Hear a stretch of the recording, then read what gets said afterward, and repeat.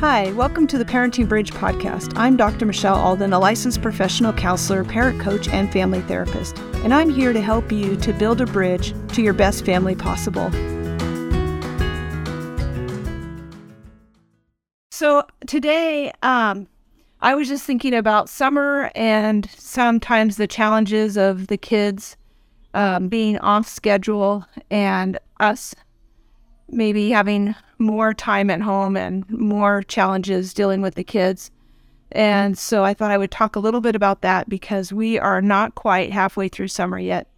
I used to love summer when all my kids were home and I was homeschooling because we would just have a lot of time to do fun stuff together. But as I've been trying to juggle working and having kids on different schedules, it's definitely been more of a challenge. So hopefully this will help a little bit. So I just first want to encourage all of you parents out there, because I think that parenting, a lot of times you don't really know if you're doing a good job or not. And especially when you have kids that are especially challenging themselves, they're not necessarily giving you those kudos, and you may feel like you're failing a lot. But honestly, the parents that I know, the parents that I see every day, and the parents I see on Facebook, like, you guys are rock stars. And so I just want to encourage you. I think you're parenting heroes, and mostly that is just that showing up. You are the best parent that your particular kid could have. There's no one else that could do a better job than you are, because you, I believe, were supposed to be that child's parent. So these are things I tell myself to comfort myself, because especially those of us that are parents to kids that are foster kids or adopted, like, a lot of times we're doing a job with a kid that, nobody else was willing to take that job on. So hang in there. We're, like I said, we're not quite halfway through summer, but we still have a lot of time to make it a great summer and to find a new groove in dealing with your kids in the summertime. So first tip that I want to give you is I want to encourage you, if you have kids that are struggling with the transition from school to summer, that is really pretty normal. A lot of times we prepare kids really, really well for that transition from summer to school. We go back to school clothes shopping. We talk about what it's going to be like. A lot of times we take them and show them their classroom. We get all ready for that, but we don't make a good transition sometimes to summer. So one thing that I've found is that challenging kids do best if you set up a schedule of some sort. It doesn't have to be maybe as tight of a schedule as you would have during the school year, but I found that the kids tend to do better if they know basically what's going to happen each day. They're not, kids from challenging backgrounds are not always so great at entertaining themselves. You may have found this out. And so having something scheduled, like time when they are going to be expected to do something, play alone, or times when they're scheduled to be on playing video games, and times when they're scheduled to have family time, some things like that. And also just letting them know if something different is going to happen that day. Even a good surprise can sometimes be really hard for kids that come from hard backgrounds. They would prefer not to have a surprise. So even though it's summer, don't be afraid to have a basic schedule for the days that you are home, and to let the kids know on the days when something else is going to happen. Also, I really encourage you to not use those special things that you are going to do as a behavior plan. So it's not putting the power in their hands of, hey, if you do this right, if you behave, then we'll go do this. I try not to make it something that's in their control. I like things to happen on the schedule, whether they are in a good mood or not, knowing that I just think that a lot of kids will sabotage something even if they want to do it. And so I don't like to give them that much power. I think that it works really well to let them know that sometimes we have to get through a non-preferred activity before we can do the other activity, and that a lot of times it may make a preferred activity a little bit shorter if it takes longer to get like a chore done or something like that. So I will pair a preferred activity, like if you're at home, maybe it's snack time. And so we'll do like a quick cleanup and then we can have our snack. So we pair something that maybe they don't enjoy as much with the thing that they do enjoy. And it can give you a little bit of motivation and momentum, but I try not to hold it over their head, or it can slip easily into more of a bribe or a threat. Do your chores or you won't get something to snack on, or it'll be, I will give you a candy bar if you do your chores. That's completely different than pairing that activity. Snacks and meals should be on the schedule, and so the kids should know when those are coming, and you can use it to your benefit if they're good eaters. That let's do this and then we'll do this. So first this and then this works really well. And another thing about doing activities is a lot of parents tell me that they don't want to tell the kids what's going to happen because then the kids will mess with the schedule by their behaviors or trying to talk parents in or out of things. But I have found a lot of success in setting the expectations of what you're going to do. So if you're going to go to the grocery store and then you're going to go to the park, let the kids know that we're going to be in the grocery store.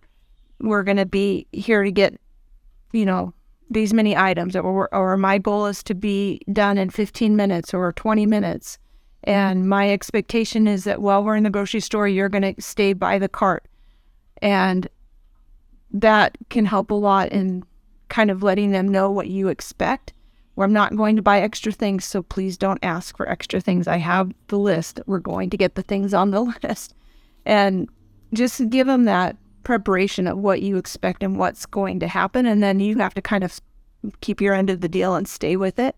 You can also let them know if it doesn't go well, if we can't do this, then we will have to leave and we will not be able to do this thing either. So, because I can't do this without doing this. So I hope that makes sense, because I think a lot of people fall into the trap of using these techniques as threats or bribes, but it's really more of a first this has to happen and then this, and setting those expectations. And it's also kind of leading them from being beside them. So it's like, we are going to go do this and this is what we're going to do, rather than sending them away or driving them to do a chore or to do something.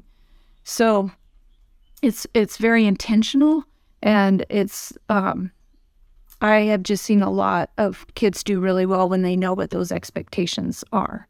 So, and then just be prepared that if they are having a bad day or they decide to test you out on those expectations, you may have to leave the store and not be able to get those things and go home and try again. I think that you're not going to have to do that a lot if you follow through and do that time when you say it, like, we can't do this. This isn't safe to be in the store when it's like this. So don't fall into the trap of believing that you can just kind of wait out this summertime and maybe things will get better, or maybe the kids will figure it out. Just, make those plans and be intentional and look at the areas where you have the most struggles and use some problem solving around those areas. If you want, you can ask questions, and I can help you with some of that. Some of those problems are easier to see when you're not right in the middle of it. So I like to think those things through. Typically, kids tend to have the same types of behaviors around the same types of experiences. So, I hear parents say a lot, like, they always do this, or this always happens at this time, or bedtime is always a disaster.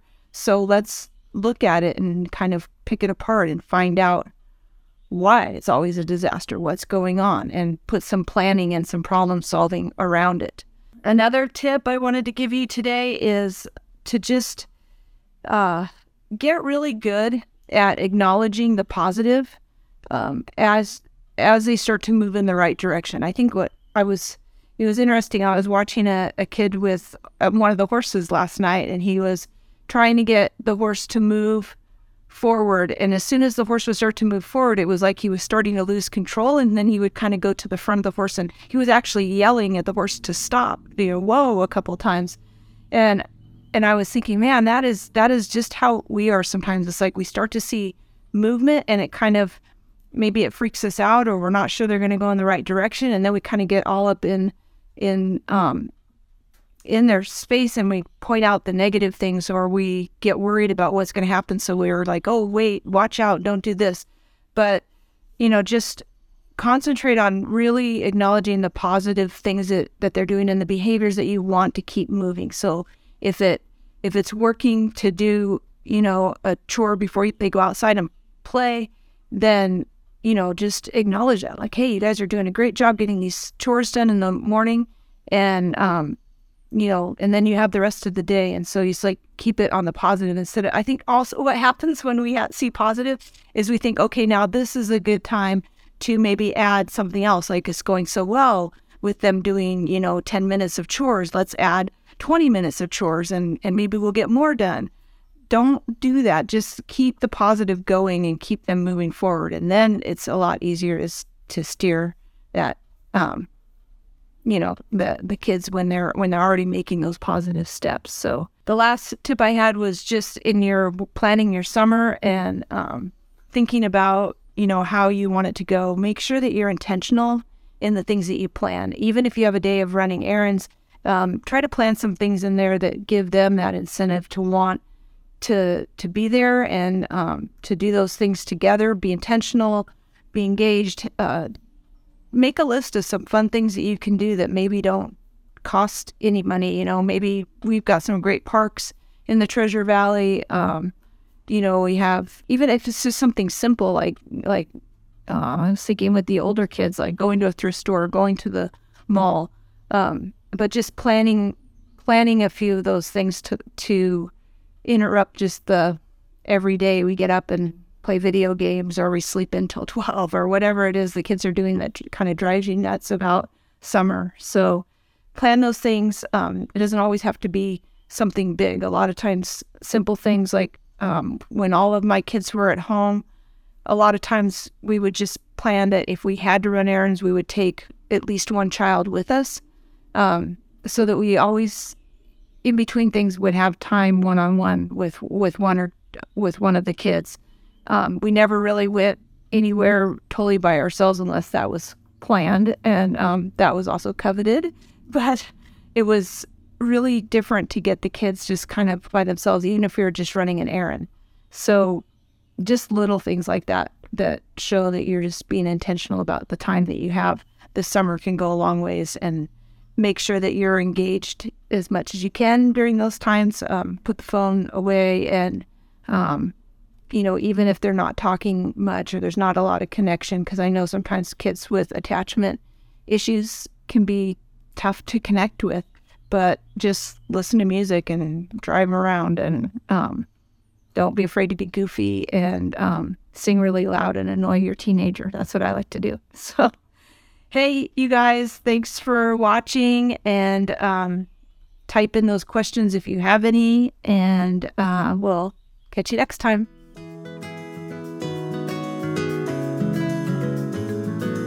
Thanks for listening to the Parenting Bridge podcast. For more about parenting and how to get started building a bridge to better behaviors, go to the show notes and click on the link to Healthy Foundations. If you would like to leave a comment or have questions for Dr. Michelle, there's a link in the show notes to do so. Thank you.